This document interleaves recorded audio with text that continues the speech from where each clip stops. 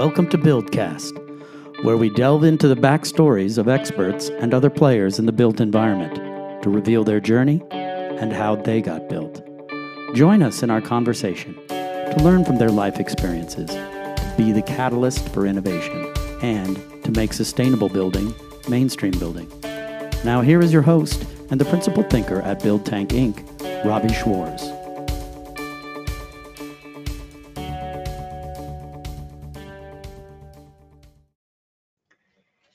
Hello and welcome to Buildcast. Today I have the great pleasure of having Eric Holt, who is the assistant professor at the University of Denver Burns School of Real Estate and Construction Management. He teaches construction building systems, architectural design management and planning, construction project management, and residential development. Welcome, Eric. How are you today? I'm well, Robbie. It's good to see you and good to be out of the basement and online with you. So yeah. So as we just mentioned, I noticed you're in your office. So COVID quarantine is over at the school in general, or we're relaxing a little bit. We're getting back into having face-to-face classes.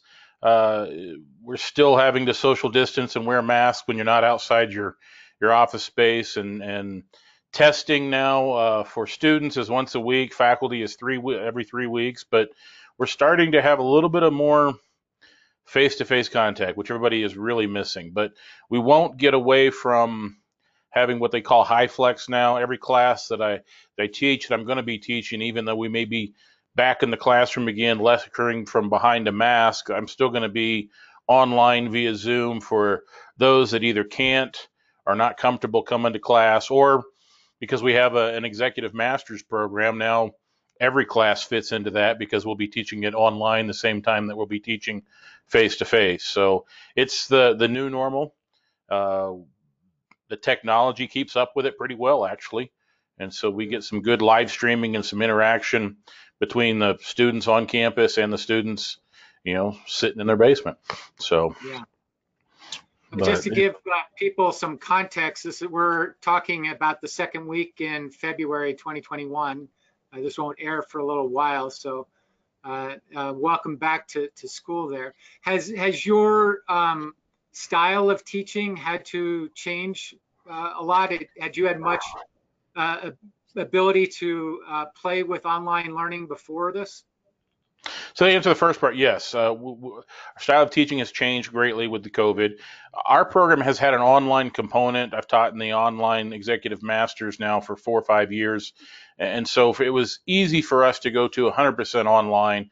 The challenge were courses that had face-to-face, hands-on components. My building systems class has we go field trips on a job sites every week to see what we're talking about and experience the real world. Well, that had to go to YouTube videos, and that's no fun. Students are tired of watching YouTube videos. So the technology that we're employing for that now, come this spring, we're actually going to live stream our field trips. So I'll still hopefully be out on the job site with a small group of students. Industry is ready for us to come back out on there, but we've got a portable backpack rig with a battery and a camera and a bandwidth mobile router to have an actual face-to-face conversation with industry on a job site while students are watching in the camera and can ask questions back and forth. So it's forcing us to utilize technology in ways we've never done before. Even little things like we can no longer pass out paper assignments in class. So we got to make everything electronic. Well, no longer can you sit and do estimating problems by hand on paper. We've got to come up with a way for them to do it electronically, even though we're in the classroom together. Little things like that are more of a big pain in the butt than anything else. But we're utilizing technology more. We're utilizing Zoom, a lot of microphones and cameras in the classroom so that we can get an interaction back and forth. You have to enunciate better behind a mask so that people can, hear or understand what you're saying. So things like that. Students, it's hard. You can't, like a lot of projects in construction, students learn really well by doing group work together. Well, now you've got to group work's got to be 6 feet apart, socially distanced. So it's some ways we're ready for it, and in a lot of ways it's really, really radically changed. Um, the traditional lecture, just my talking head verbally throwing up on you, is not working anymore. So now we make students watch recorded videos of the lecture topic ahead of time, and then we have a discussion in the classroom when they get there. And if you're not prepared, it's not good enough just to show up. Now you have to show up with a question and bring something to the discussion to get attendance points. So whether that's show up face to face or show up online, either way, I got to make sure you're interacting to the classroom, because I literally have had students log in, forget their cameras on, walk away. One guy was working out, pumping iron during class. Another was riding a horse. I'm like, pissing me off. I can't count anymore. So, but I understand too, students are fed up of being online. All our student competitions this year were a challenge because they're all virtual. It's hard to get students motivated. There's no really cool trip to go somewhere at the end of it. So why would they want to take on another Zoom meeting? So it's changed. Yeah, that's really, really interesting how that's changed.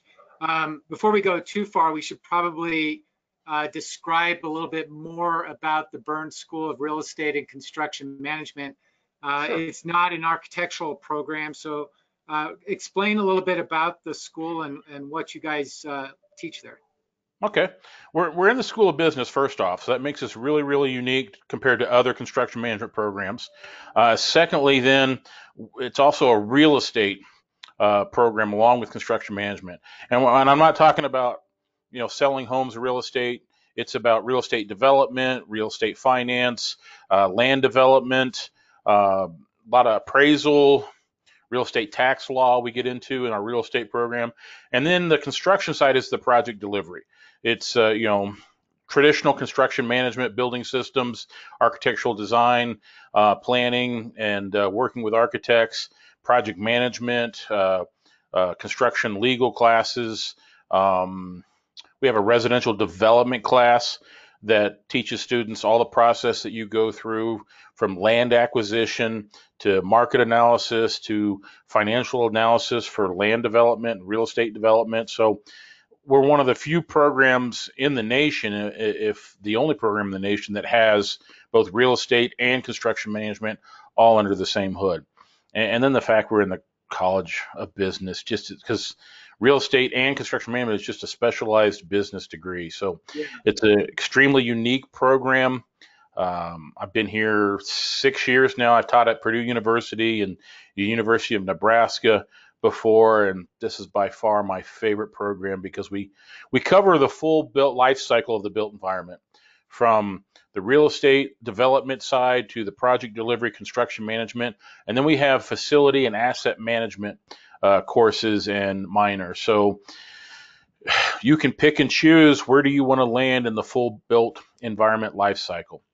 We're in the realm of residential and commercial real estate, or just one or the other? The real estate's more on the commercial side. The construction management, because my background, which we'll get into, is residential construction and residential industry. So I'm the residential champion.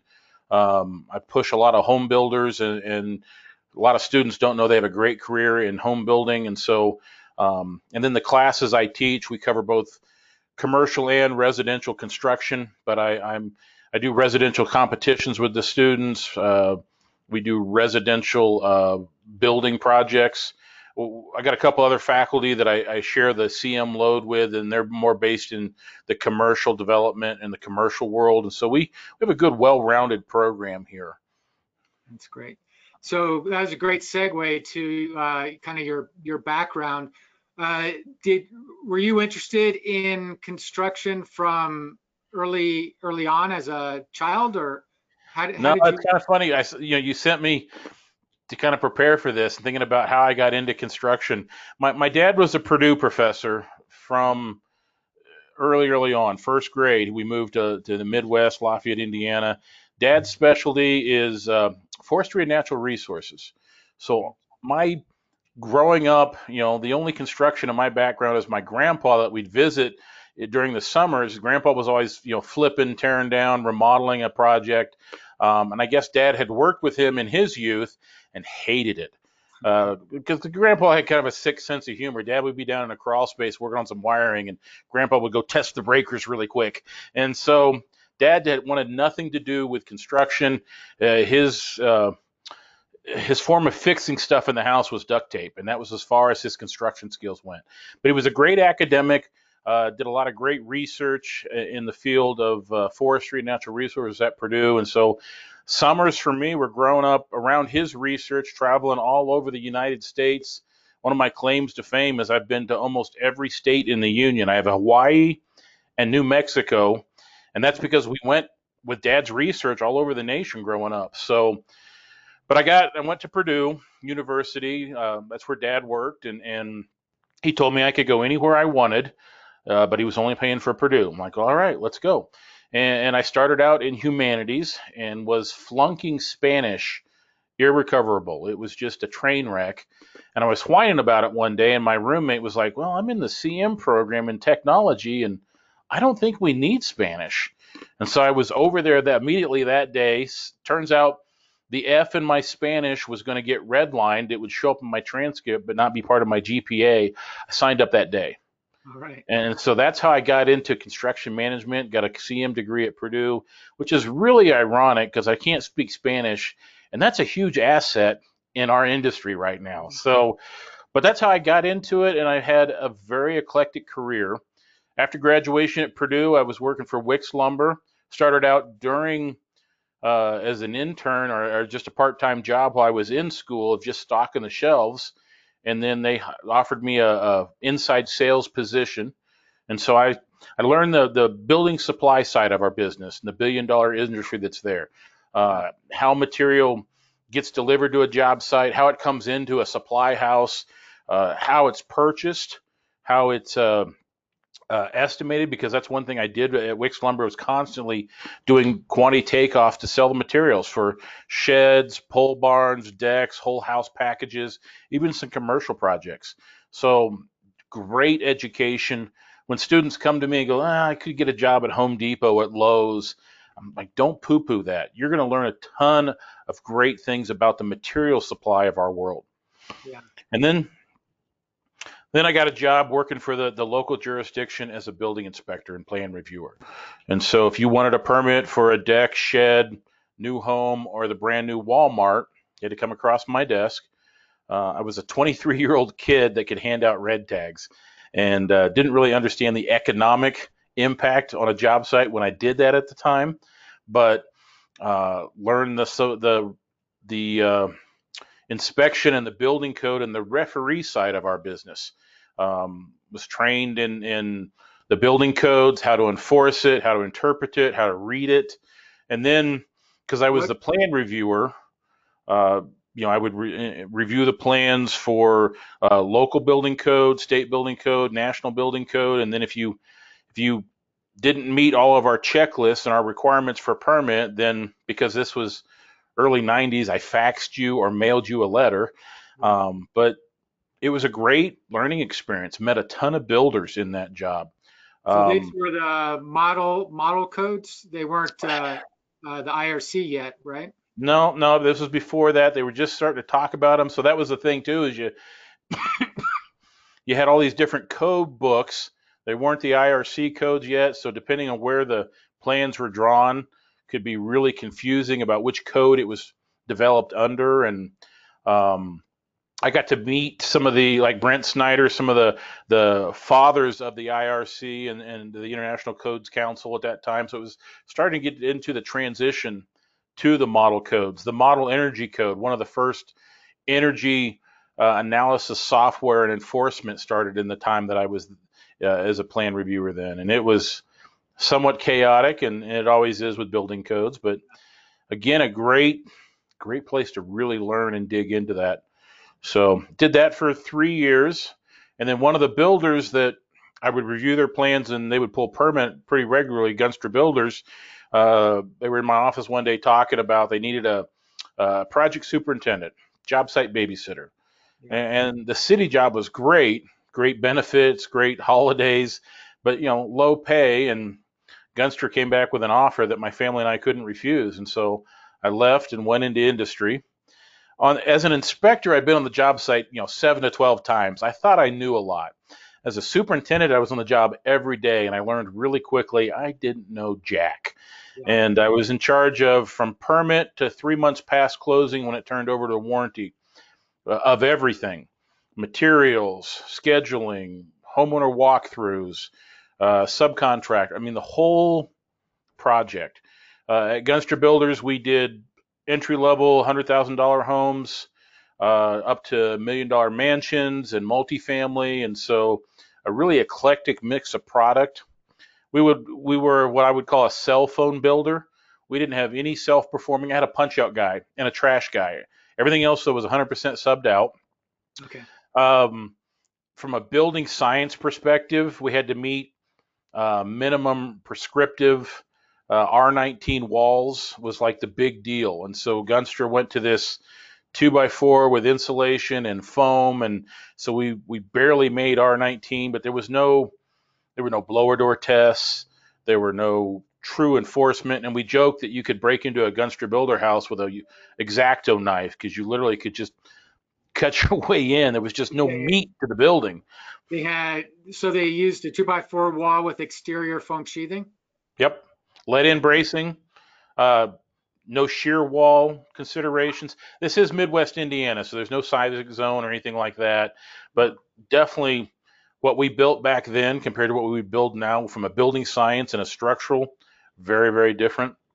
But it's interesting, though, we're trying to get folks to put that continuous insulation on the exterior, and nobody's willing to go back to it. Yeah. You're from where you are anyway. Yep. It's hard to meet some shear wall requirements and things like that. So, but it was a great, learned a ton building, and a very typical day would put 100 miles on my truck and a humongous cell phone bill, not in today's terms, but back then it was. Had a pager on my belt too that would go off and people would scream a message at you. So if you're in a quiet meeting and someone yelled out something obscene, everybody heard it. I mean, just different technology. I would update. I did have a laptop with some scheduling software, so I would update my construction schedules, but then I had to fax updates to my trades every day or every week. So interesting times. We didn't use email. We didn't use the internet for anything. We used showrooms and supply houses and a lot of paper. Yeah. So it's an interesting way that you really saw how our building industry has changed. I often say that, in the early days of building, it was a small company that literally took it from foundation through finished carpentry, the same few people. You entered the industry and it already had become so fragmented and specialized, where you've got these individual specialists that are coming out and doing just their part. How did you feel about being able to manage these and understand the actual, not only sequencing of the process, but what your trade partners were actually doing? You learned along the way pretty quickly. This was also a time, mid-90s to early 2000s, and the labor market was such that there were plenty of trades to go around. I literally could make a phone call that day to multiple trade carpenters or trim carpenters, say a job's ready, and have a fist fight on the driveway to see who's going, and a bidding war to see who's going to do the work. So very, very different than nowadays. So you learned who was good. That was one of the things that I really picked up on the job site, which crews you really liked, which crews you knew you were going to have a problem with. Even which trades. I literally came on the job site one day and my plumber and my electrician were having fisticuffs because I had scheduled them both ready, or someone had shown up early. But anyway, they could not work in the same house at the same time. So you learn really quickly, because I hated putting out fires. So frustrated with all the time I spent just literally putting out fires in the job site. And it's like, there's got to be a better way. And so I was constantly looking at either through better trades, better scheduling. One of the best days of in that job time period. So the other superintendents I was always competing with for trade contractors at the time. I was the young pup. The senior guy, his last name was Gunstra. He was the boss's brother.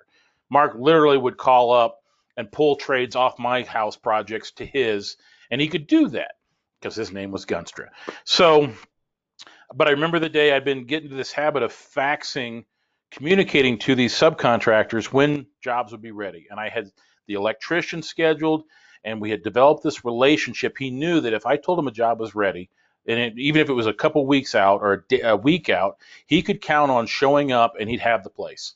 And it was swept out, clean, and it could go super efficient for him. So I remember the day that Mark called Craig Wagner Electric, and Craig told Mark no, because he knew my job was ready. He'd already committed to me, and he was pretty sure Mark's was not ready. And Mark just screaming in the other office over there, cussing Craig out, and then cussing me out. And I'm like, that was a good day. I remember that very distinctly. So taking that to what you're teaching how to manage a construction site. Yeah. So is that, are you teaching software management skills, or what does that mean, I guess, from an academic perspective to manage a construction site? We do teach a lot of the actual tools of the trade, software, process, but we're also teaching a lot of the soft skills, people skills, communication, leadership.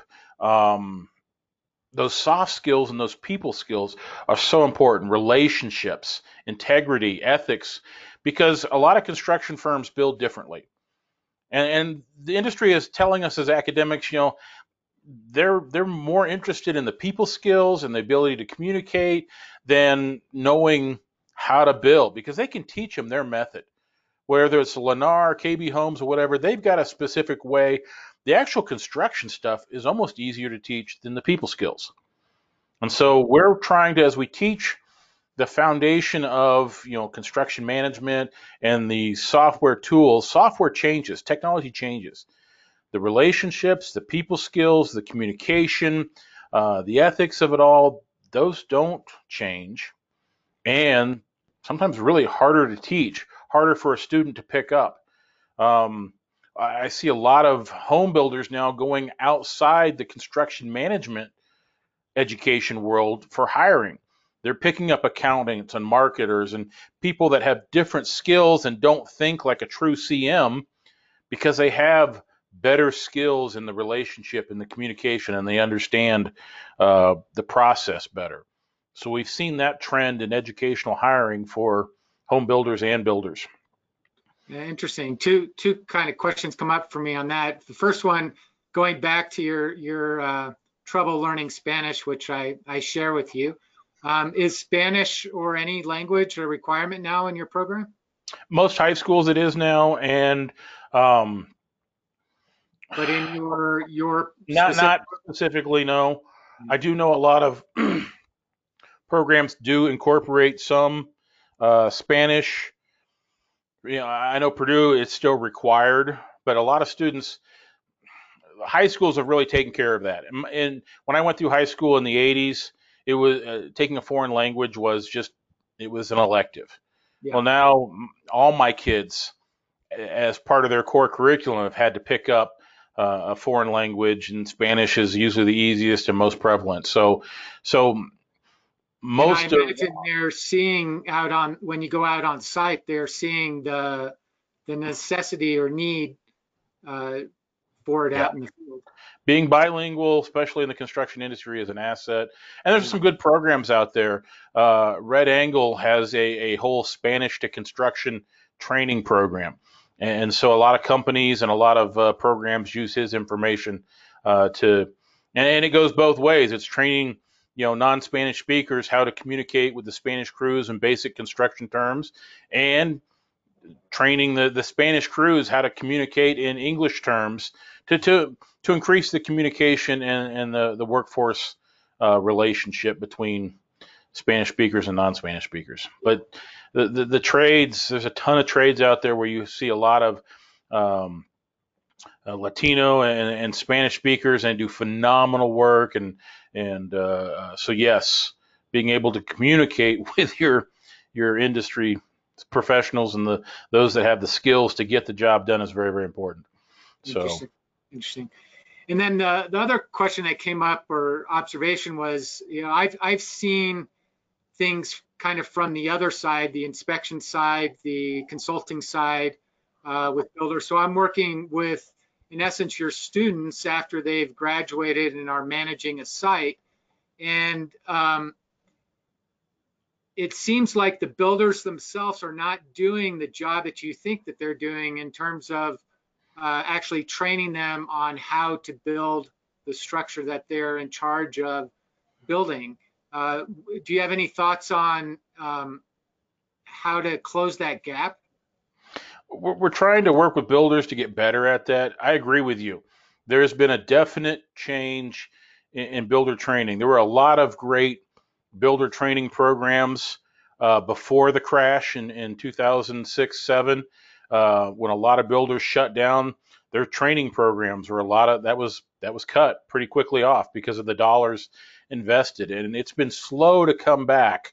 Ryan Homes has got a great reputation of their training program being one of the best, and I don't know if they've really picked it back up, but a lot of builders that's really lacking.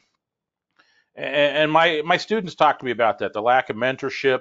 I think it's part of it is the builders and how they trained in the past compared to the generation they're hiring now, have different things they think are important in a job site. Company culture is way more important to them. A mentor and training is way more important, and builders my age and established companies aren't realizing that and aren't catering as well. I hear it from my students a lot, how they're dissatisfied.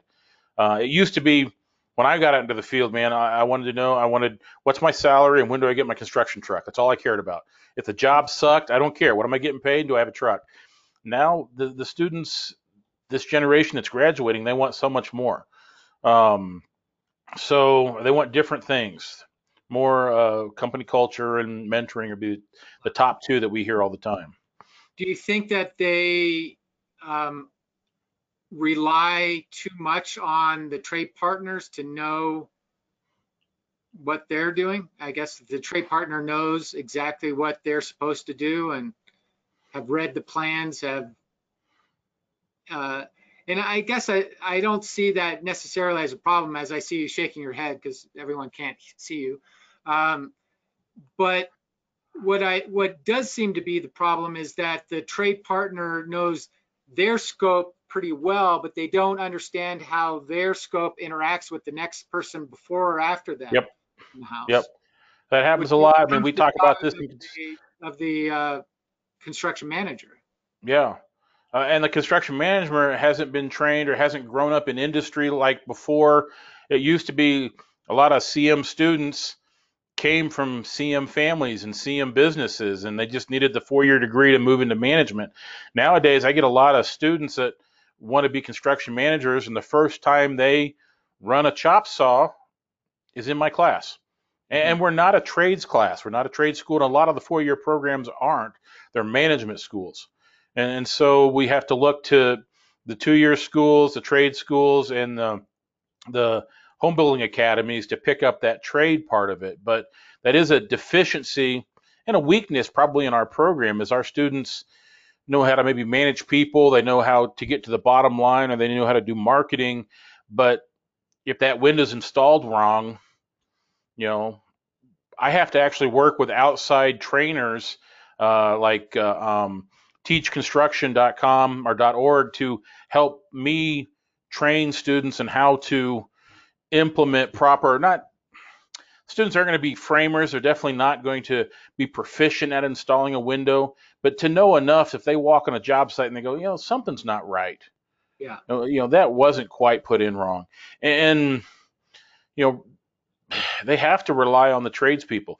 And what you said, to your point, but they're great at what they do, the trades, but they only know their scope. And so we see this in industry all the time, that defects, physical construction defects on a job site happen everywhere where there is a change in contract. The foundation guy got it to his point in the transition between foundation to framing. Well, it's not my job to make sure the sill sealer's there or that it's weather tight right at that point or flashing's put in. And so at the intersection of contracts, that's where we see physical construction defects. You see that all the time in your line of work or what you did. So. Yeah, that's interesting. So your program, it sounds like it doesn't have a core curriculum that covers the sequence of the job or the building science of the job or those types of classes. Are they part of the core curriculum? Yeah, I mean, we do. We touch on those, like the construction building systems class is a materials and methods class. Now, the both challenge of our program and I think a strength of our program is also a weakness. We're in the School of Business. So students get marketing and finance and accounting classes along with construction management classes. But I don't see a lot of my construction management students until their sophomore or junior year where they're taking what I would consider an entry-level construction management class, like if you went to Purdue or Texas A&M or even CSU, where you'd get building systems year one. And so the downside of our program is that students don't have such a deeper dive compared to some of our colleague programs in like true construction management. We only have 10 weeks of construction building systems where a lot of programs may have 2 full semesters of that. The upside of our program is because my students understand the big picture of the whole built environment, and they understand, so they don't know as much of deeply in the sequence of, say, like installing a window, but they understand that if you don't get that window installed correctly, how that affects the bottom line because of warranty callbacks, because of reputation hit, all the things that affect the whole life cycle of that building, of that project. So out of the graduation, my students a lot of times are competing for jobs, even for internships that other students at sophomore year level were the same knowledge base from other programs. Mm-hmm. But our students climb up the corporate ladder much faster because they understand the full life cycle and the big picture and everything goes to the bottom line. If you're looking for a true estimator, we have a pretty good estimating program, but like you would just want a scheduler. You just want someone to be pigeonholed in a job. There are probably other programs that teach that area deeper than we do, but we have a much broader full life cycle scope that my students are more entrepreneurial. They understand everything that goes into the project, and Do you think your students are ending up at more of the larger construction companies? We see both. Are they ending up more in the office or in the field management? Again, that's up to the student. We see both. I've got students that love the field.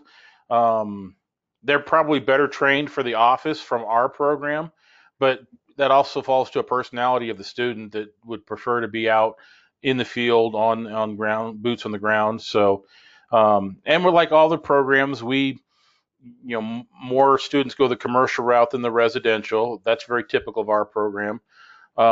We have more diversity here at DU because we have the real estate minor. So instead of your typical male to female ratio is only maybe 5% are female in a program. I was University of Nebraska, we had 1 compared to the rest of them. Here, because of our real estate minor and the fact we're in the College of Business, I'll have 30 to 50% in my classes at times in diversity. Wow. So that's unique to our program, and we're trying to get more women into the construction. They think different, they're more detailed, and the industry is just clamoring for them. And so that's a whole nother. Definitely noticed more women superintendents and construction managers out there, and it's always good to see. So you mentioned teaching at some of these other schools. Were they also construction management programs or any more technical type schools? CM programs. So Purdue University is where I started back in 2007. I got into I went from industry to teaching because market took a big crash. Jobs were changing. I was doing some guest lecturing for one of my professors, and he submitted my name. He was going to retire, and he submitted my name to the department chair to teach as an adjunct. And I sat down with Dr. Cox back in spring of 2007. And we talked about what I could teach and my background and experience, and he made the offer that if I came back and got my master's, he'd pay for it, pay me to teach, and he could use me a lot longer. And at that time at Purdue, you could become faculty with just a master's. So talked to my family. It was very, very appealing. I'd grown up. Dad had been a Purdue professor. We knew that lifestyle. You don't get rich in the academic world, but it is definitely a different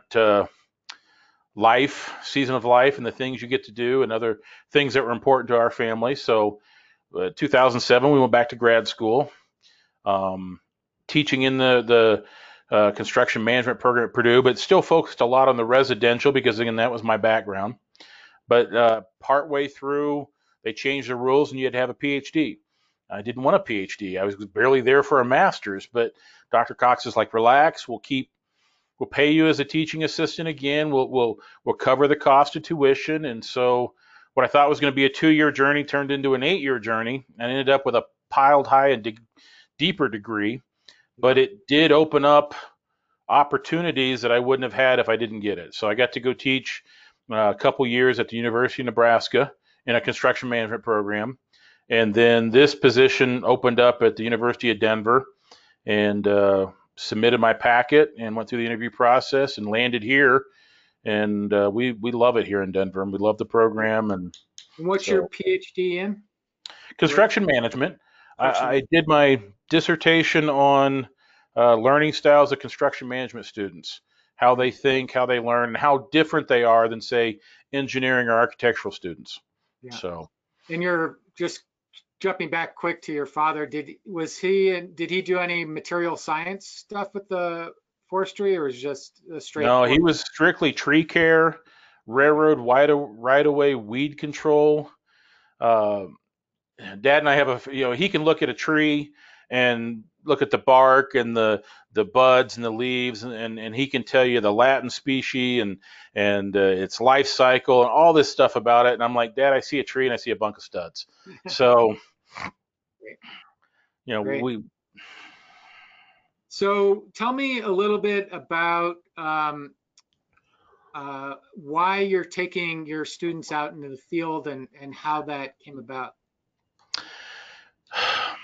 We want to get them real world experience. From my dissertation research, that was one of the big takeaways. Construction management students are very hands-on. They learn best typically by doing, acting, active, engaged, teaching and learning. So at Purdue, we had a really great construction lab. This 2-story room in the basement, it actually got a tower crane in it, a dirt floor. We built an 8x24 building and tore it down every semester. We would pour concrete. Great facility. I don't have that here. I'm in a college of business. It looks like a lawyer's office. We got a parking garage that I can do some things in, and what I found through the DU alumni network and the builder network we have here, we got construction going on in Denver all the time. Yeah. And so we formatted that class. First off, we're on a quarter system, so classes are 2 hours a piece instead of a typical hour 3 times a day. I've got 2 hours twice a week. And I added a lab. So now I've got them for the construction lab piece. I got a 4-hour time block, which means in half an hour I can be anywhere mostly around the Metro Denver. And so instead of me trying to show videos or do something with the students, I take them to job sites. We give them DU hard hats and safety vests, and we have a huge industry network, both residential and commercial, that loves to host students, even in COVID. We had to tell industry no before industry told us no. And so by going out in the field, so on Tuesday, we'll talk about concrete. Thursday, we'll go watch concrete being poured. We'll talk to the trades. We'll talk to the superintendent. We'll traipse around the job site. We'll get them dirty. And what I learned from doing that, it's cool to be on the job site and the students see the equipment and they see the process. But what I didn't realize students pick up on company culture. They pick up on safety. They realize that there's a good working relationship, or as they're listening to the interaction, even if it's in Spanish and I don't know what they're saying, you can recognize certain words and you can tone of voice that that's going well, or ooh, that's a problem. We've come away from field trips where students are like, I couldn't work for that company. The way they treated their employees, or the way that they ran their job site, or I've come away from a job site visit and the students can't get their resumes fast enough into the HR person to see. And so it's been really cool from that aspect. Also, because of the Metro Denver market, we've got all the national home builders building here. And I love taking them out on residential sites because we can literally walk them through a community, and you walk by a vacant lot, a hole in the ground, a foundation, rough framing, mechanicals going in, in a 4-hour time period, they can see every stage of the home building process and where it's going and what's going on. And that is, I can't recreate that in a lab. I can't recreate that in a classroom. I can't give them that experience off of YouTube. And so we've talked about building a construction lab when I first got here, and the fundraising and everything you have to go through. And now I'm like, no, I would never waste that money again. I have this living, ongoing, ever evolving real world that I can take them out into. It's been a phenomenal learning experience. It's one of the students' favorite classes that we have here at DU. So that's great. Yeah. So they get that hands-on experience. Are they coming back from that experience and saying, I see a deficiency in this area, or they seem to be really good at X, but need to work on Y, and those types, anything like that coming up in their observations? Or what do you think they're really observing out there? They're seeing the process. I know they pick up on culture. That's come up before. I don't know if something was going really wrong and someone didn't point it out or scream about it. I don't think my students would notice or know. Sometimes these job sites are really, really big, and so it's just a lot for them to take in. They do, they do give them. So we'll walk out. We'll be on a land development job site, and there's a lot of, yellow iron going back and forth in front of us moving dirt, or we'll be on something that's almost finished and they're walking through the completed project and seeing more of the office side or what the cleaner side of the faces are going. And so students will come out of that sometimes going, wow, I really want to be in the field and be in the mud every day, or I would prefer not. The other thing is like, wow, I really love the energy of the commercial construction site and the one single project to focus on for 2 years.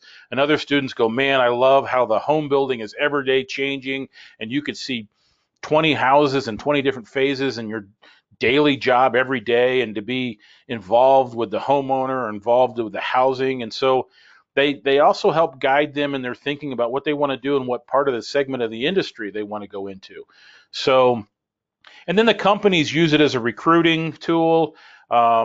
The bar is starting to get raised. It started out, hey, we'll just buy you pizza, and now like Oakwood Homes will give them a huge swag bag with a T-shirt, and so they're trying to buy the students' love and whatever they can do for recruiting and that aspect of it too. So interesting. So you mentioned that you are doing some competitions. Is that a means to delve deeper into the actual construction of the project, or what define some of the competitions that you've been involved in? So there are a lot of student competitions out there, both residential and commercial, and we really push them here at DU. From my past at Purdue University, a lot of these were offered back then 30 years ago, and I regret I didn't do them. I just didn't see the need at the time. It was a lot of extra work, and I didn't see the return on it. I wasn't involved with it, and I regret that. The competitions are real world project scenarios. They have different formats. Some of them are just a week long, super intense. Here's a problem. You got 24 hours to solve it and report back. And the students work, almost all night to turn in their problem statement. and then they've got to the next day do a presentation, and the companies are testing them that way to say, hey, can you hit a deadline?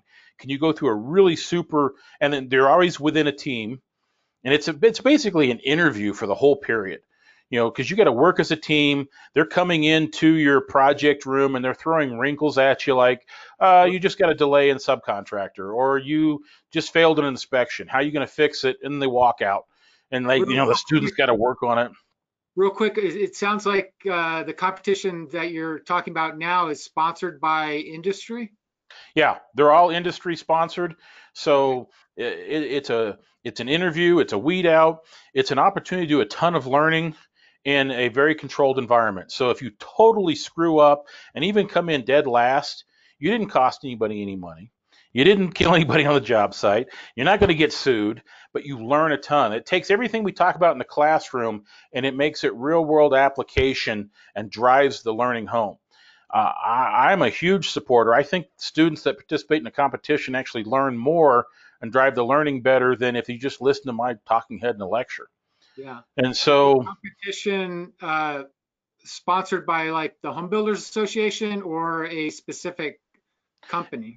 Depends on the industry segment. So one of the big ones I'm involved with is sponsored by the National Association of Home Builders. They've got a student chapter advisory board that runs this every year. Students are given a problem statement, a community or a tract of land early fall in the 1st of September. Teams work on basically developing a community and a whole pro forma. You have to do a market analysis, a horizontal development, both lot layout, construction schedule, and cost analysis, a vertical development. What's your product? How much does it cost? What's your construction schedule? And then a whole pro forma on the whole deal. What are you going to buy the land for? What's the construction cost? What's the carrying cost? What's the return on investment? What's your peak equity? What's your cash flow? Basically, they're acting like a development division of a national company, and you've got to go to your head of your construction company division and sell them on the project. Why would we buy this land and what would we develop? And so students work all fall on that, turn that packet in typically mid-December. A lot of times over Christmas break, they work their butts off. And then at the International Builders Show, they present to the group of judges.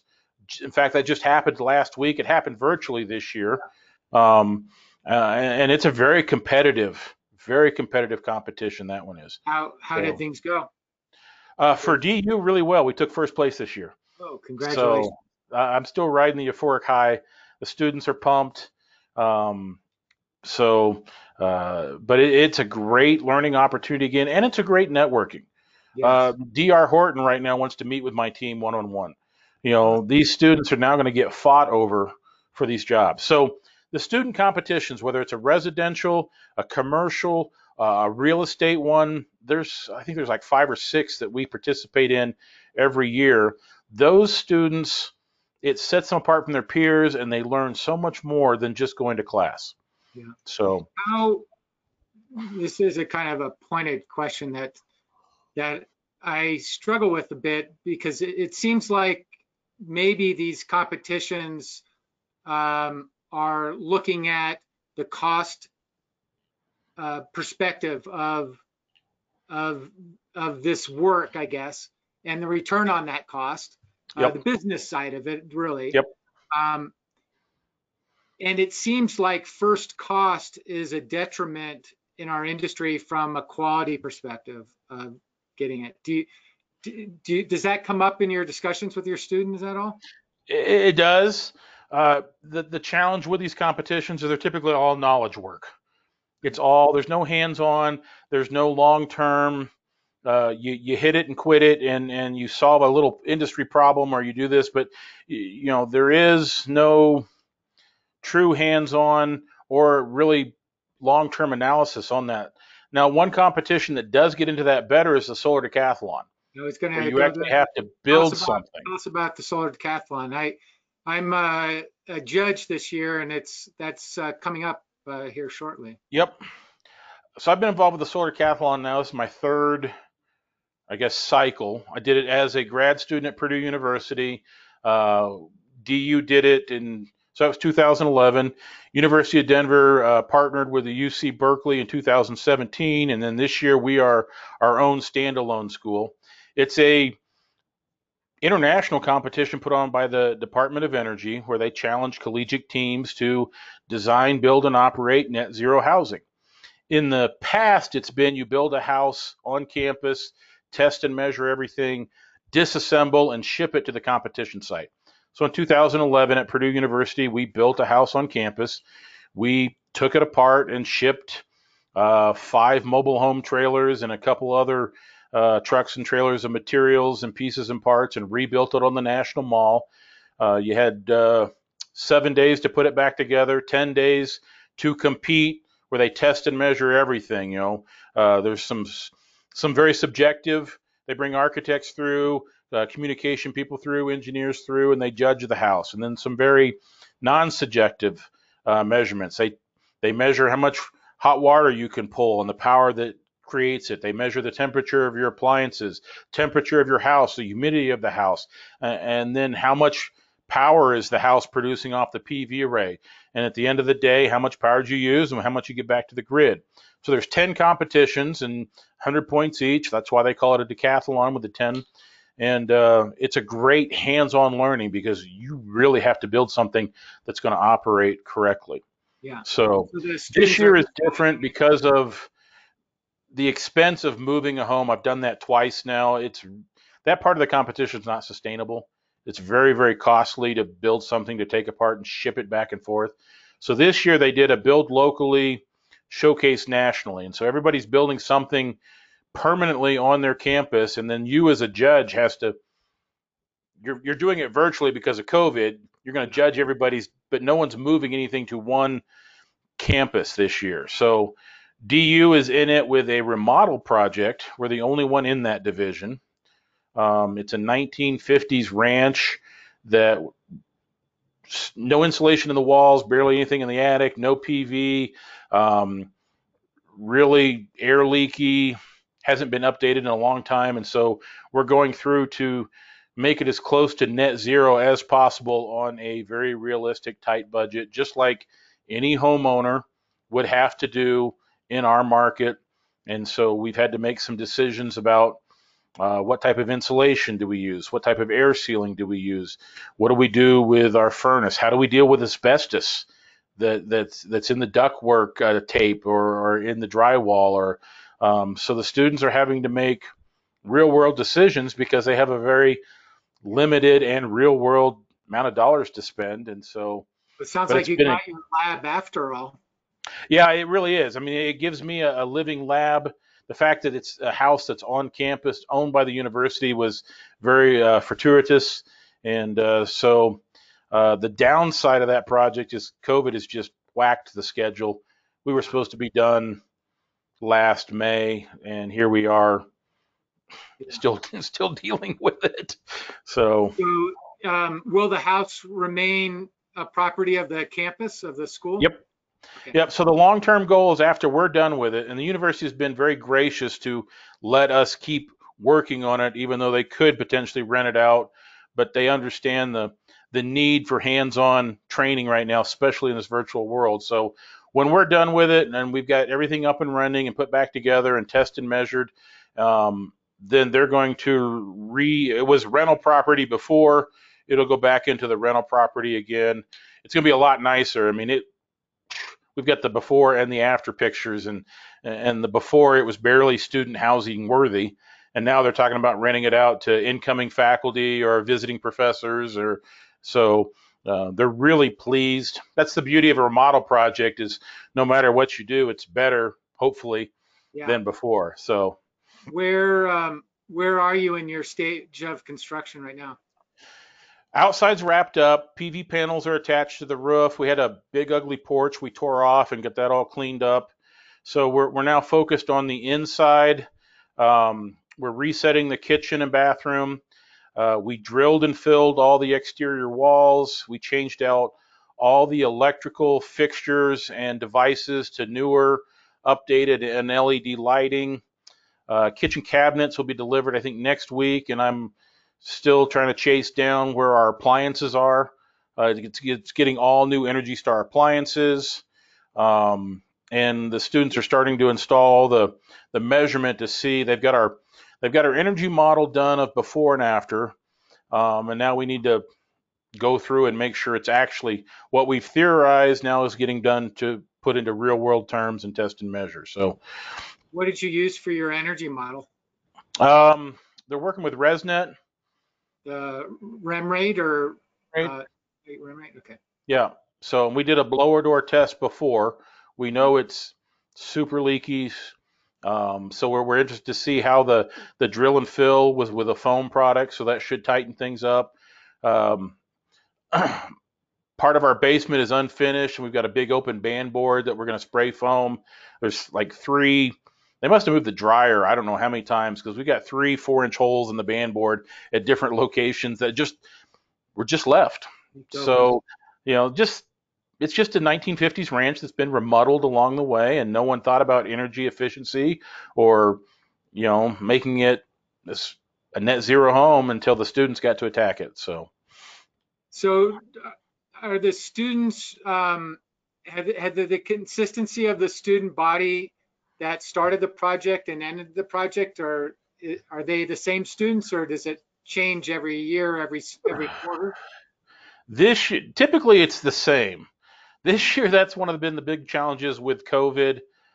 It extended the project a whole nother year. So I lost I've had 3 different project managers because of graduation.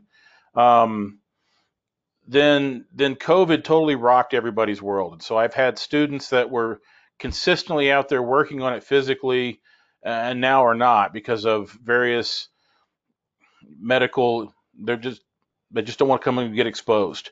We had to cancel 2 work days this last 2 weeks because my new project manager, Joey has been on the project consistently. I'll give him that, but he started as a freshman. He got exposed, and so we had to quarantine. So this project would be done if it wasn't for the pandemic. So that has been a huge challenge, and not just for our team, but for a lot of teams. So are you doing more management yourself than you probably would normally? Yeah, I would. I am. Because, I'm one of the few now on the project that's got a full project knowledge base. Yeah. And so every time graduation or students drop off, we've got to bring someone else up to speed. I'm trying to be as hands-off as possible, but it's still my name on the credit card, on the budget, and I've got to get it done. Is there a website or anywhere where people could go take a look at it? I know we have one. We have a Facebook page, Sodercathlon, University of Denver. I'd have to check. Again, that's one of the marketing students that were working on that since graduated. Maybe you can get that to me. I'll put it in the show notes. Fantastic. Thank you. Perfect. Well, great. We're just about out of time. Just the kind of last question here, what is your greatest pleasure working in this industry? I love watching the students learn and grow. The training up the students, knowing I could make a big impact on industry if I still worked in industry. I can make a terrible, yes, I have a PhD, but I don't have to talk, a much greater impact by training up the next generation of leaders. I look at buildings I've designed, buildings I've built. That's great, yeah, but I see students, especially after they graduate, they keep in touch, the community and the long term. I still have a relationship with students from 10 years ago and where they're going in their careers. And that is the best part of my job every day is, connecting with these students, seeing where they're going, how they've grown. It's a sweet spot. It's a sweet gig being in academia. And so I get to watch industry change and grow by the influence of the people in it. Yeah. I'm trying. I have another last question, I guess. I was curious. I do a fair amount of code work. How do codes wrap into the education that you're doing? Depends on the program. I mean, it's something that, because of my background, I'm always bringing in and talking about. At the University of Nebraska, we actually had a codes class where we went through the code book, and students actually took the ICC certification. Purdue weaves it into their program. So it depends on the program, how it's addressed. It depends on the faculty and the champion of it. So I've got all the code books sitting here behind me. We encourage students to get to know the code. The challenge is because they change so every 3 years, it's, do you have them memorize something that's going to get changed again? No. A lot of times I make sure that they at least understand how the code book works.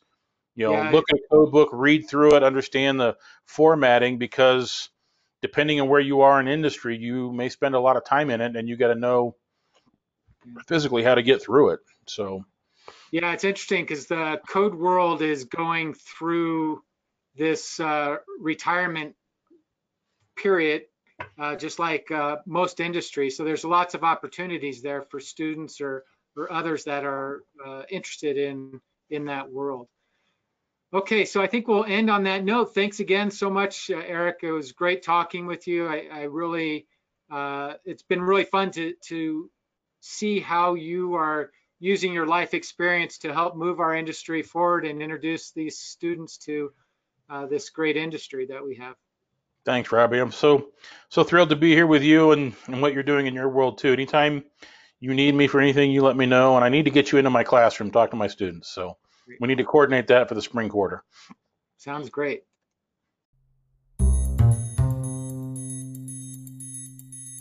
Thank you for listening to this episode of Buildcast, brought to you by BuildTank Inc. To see show notes and learn more about our guests and other episodes, visit the Buildcast page of our website at www.btankinc.com. Thank you, Ben Sound, for our music, and to Ashley Owen for editing it, and you for your encouragement and guidance in the creation of Buildcast. You can listen to Buildcast on Anchor, iTunes, Spotify, or your favorite platform. If you enjoyed our show and are willing, please take a moment to subscribe and review Buildcast, which will help others find it more easily. Thanks again for listening, and please let us know who you would like to hear next, and if you have any suggestions to make Buildcast better. Until next time, be safe and continue to think 0 to 360.